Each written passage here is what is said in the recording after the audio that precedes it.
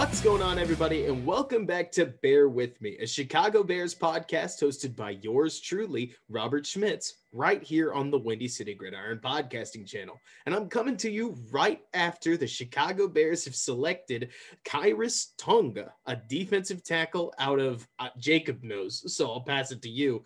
But this is an interesting pick, if only because, based on my own understanding of the draft, most of the big defensive guys that really have the size to play in the league don't fall this far down the board. Now, of course, you're going to end up with the occasional unicorn like Charles Leno, a starting left tackle for at least or for almost a decade now that came out of the seventh. But Jacob, I'll kick it to you. When you look at Tonga, does he have what it takes to play in the NFL, or are we looking at a guy that may be on the practice squad and maybe not even that?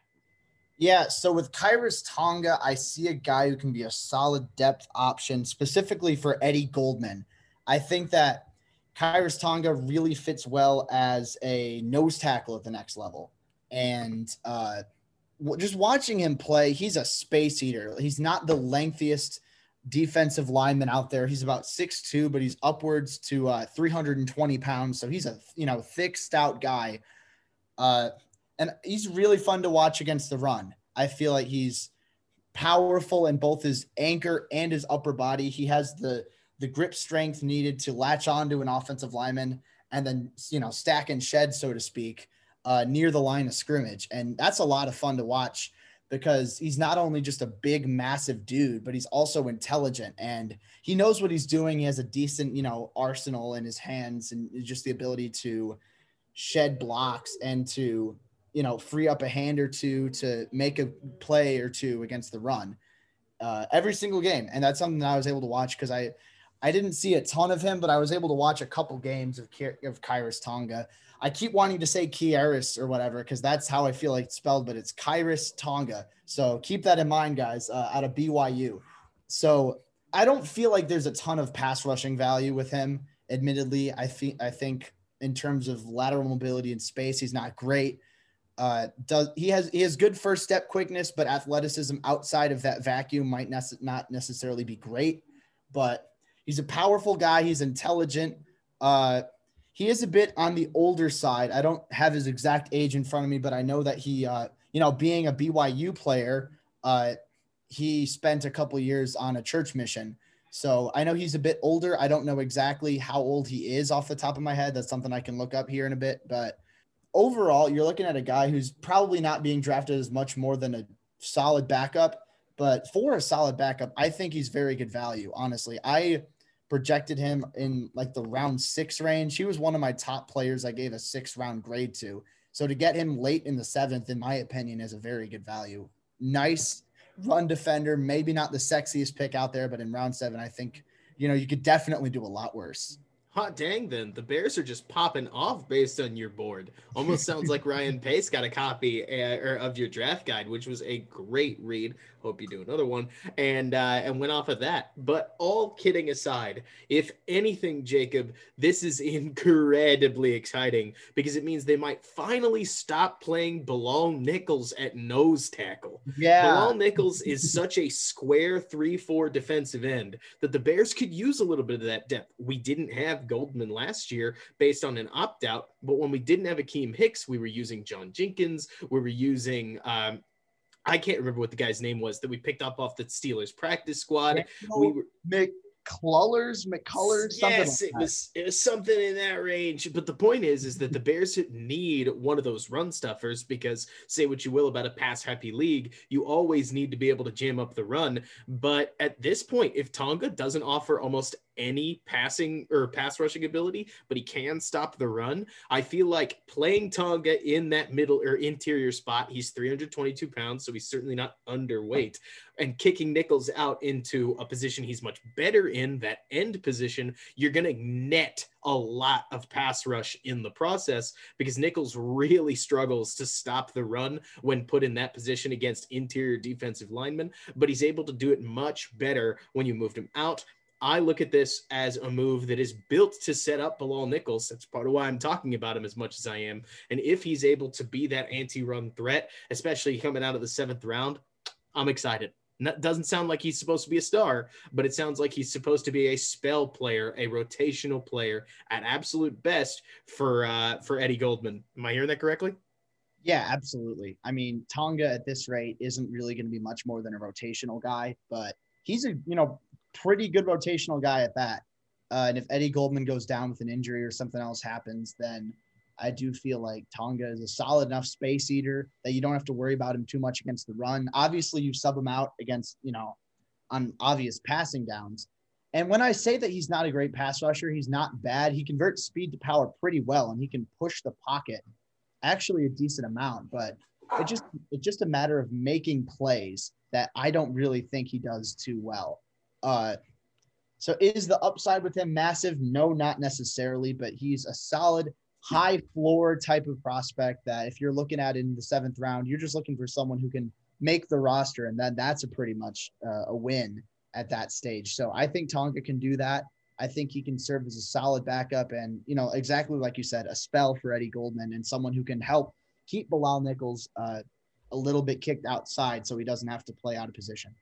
I'm about it. I mean, this is the 7th round we're talking about. You're probably not going to be finding a star defensive lineman here. This is one of the more valuable positions in the NFL in a weaker draft class. So anything truly star caliber is going to go up much higher. But playing in a smaller conference like BYU, sure, this guy could not even make the roster. We can be candid about that. He could end up showing up to NFL camp and just not belong. But when you're looking at a 7th rounder trying to find a role for this Bears offense or for this Bears team, I look at the rest of the draft that they've got. Obviously, they've got Fields, they've got Jenkins, they've got I am so struggling with Larry Borum's name, right?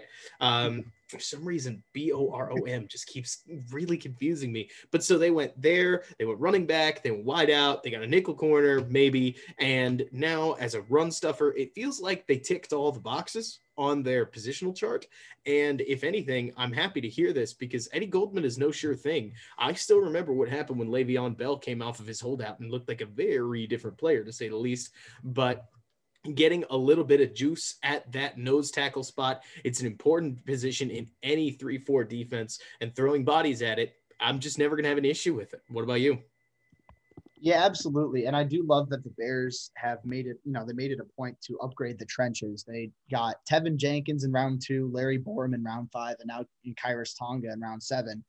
Borum and Tonga, maybe not to the extent that Jenkins will have in terms of immediate impact, but that's solid depth there. And, that's the old school thinking, teams, you build in the trenches, which, for being, both of us being, younger in terms of this, a lot of these NFL media guys out there, a handful of them are, but I do believe that, smart teams upgrade the offensive line and, throw in a couple defensive linemen when the value's right. And I really like that the Bears were able to come away with, a couple of hog mollies in this class. So I like that a lot. I think that, again, we, reiterate, he's probably going to be just a rotational guy, if that, but he can be a dang good one. I think that if everything works out, then you have a good run defender who can, come in every once in a while, play some snaps for Eddie Goldman. I kind of like to see what he can do on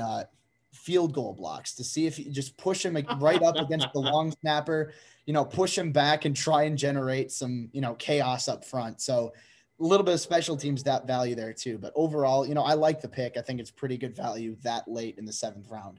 And I know I've chirped this a couple times, but Jacob, you're not the only one. Pro Football Focus has him in their top 150. So this is a solid pick. Again, you can totally disagree on all of this.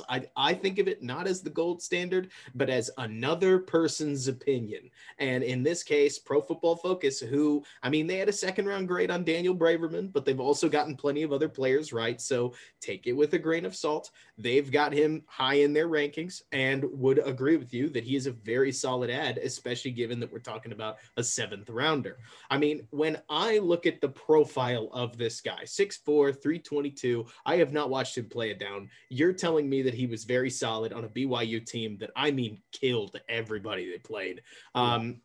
And I think to myself, this is much better value than not Daniel Braverman, who he may have been a 7th round pick, but that's neither here nor there. Steven Denmark, the last 7th round pick that I can really remember, or Kareth White, for instance, maybe similar value to White, where it seems as if Tonga here has an opportunity to contribute at all.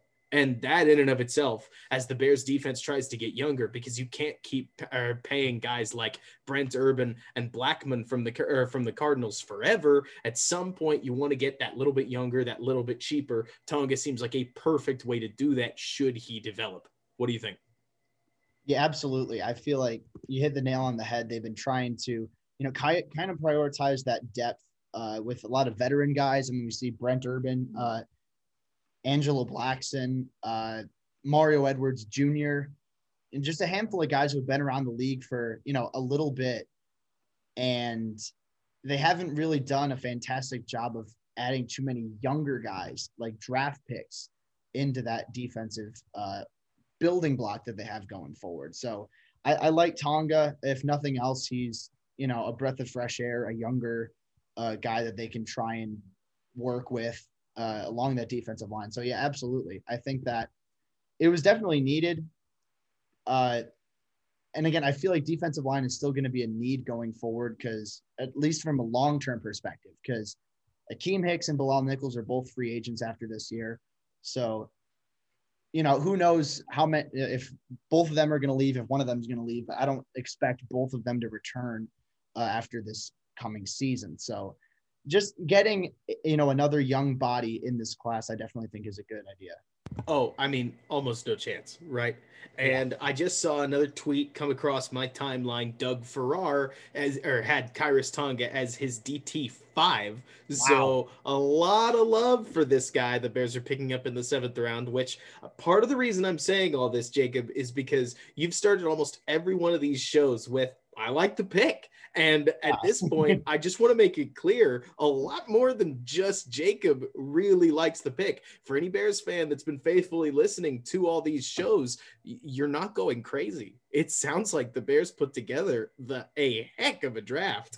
And so I'm excited to see what happens with Tonga. They needed youth on the defensive line. I mean, the last major pick that they had was Bilal Nichols, who, let's be real, guys, that's a 5th-rounder. The fact that he developed to where he is now is a home run in and of itself. So you can't be counting on that all the time. Here they get a 7th-rounder with a heck of a pedigree. If you look around, like not just Jacob, not just EJ, not just, but instead it seems like a very, very well-liked player. And you know what? If he doesn't end up making the team, he's a 7th-rounder. But this is exactly the kind of need that the Bears had on a defense that, if I was going to try and project it, Jacob, it's a defense that needs to find its stride again in 2023. Be great if they did it sooner, but 2023 is probably when they need to really have the band back together. And with Sean Desai bringing back a more Vic Fangio style defense, that run stuffer is going to be key. So hopefully Tonga lives up to his building.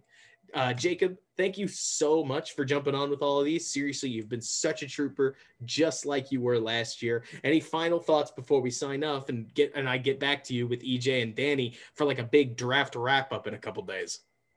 Yeah. I mean, and I appreciate you having me on, Robert, always for, all these pick recaps. It's been a lot of fun, and I'm happy, and I hope that this has been insightful for a lot of you guys who are listening to this. But yeah, I'm not going to go too deep into it because I know we're going to talk at length in a later episode, but this is a good draft for the Bears. They addressed needs and got some quality value talent. So I'm just going to leave it at that. I'm going to go farther in detail the next time that we meet, but I'm feeling pretty good about this right now, especially, the early rounds more so than the later rounds, but considering the fact they didn't have picks in round 3 or round 4, I'm happy with what the Bears were able to come away with, especially here today on Saturday, day 3. I'm just excited, honestly, Jacob, that you may hate this, but if there's one circuit that 2 years ago I was way more invested than I am today, it's UDFAs. Maybe I just got burned by Alex Bars and Emmanuel. I cannot remember his name.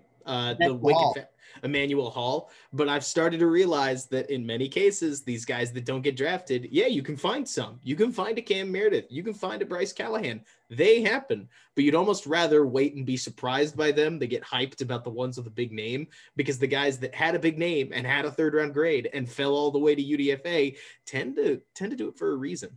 The point of me going on this rant is not to like talk poorly about the UDFA process. It's to talk about how the picks that we have here, I am shocked that Ryan Pace went from 39 to 151 and still gave us so much to be excited about here in the later part of the draft. It seems really impressive so far. Can't wait to wrap up more about it later. Thanks so much for coming on, Jacob. I am excited to see Khyiris Tonga in a Bears uniform.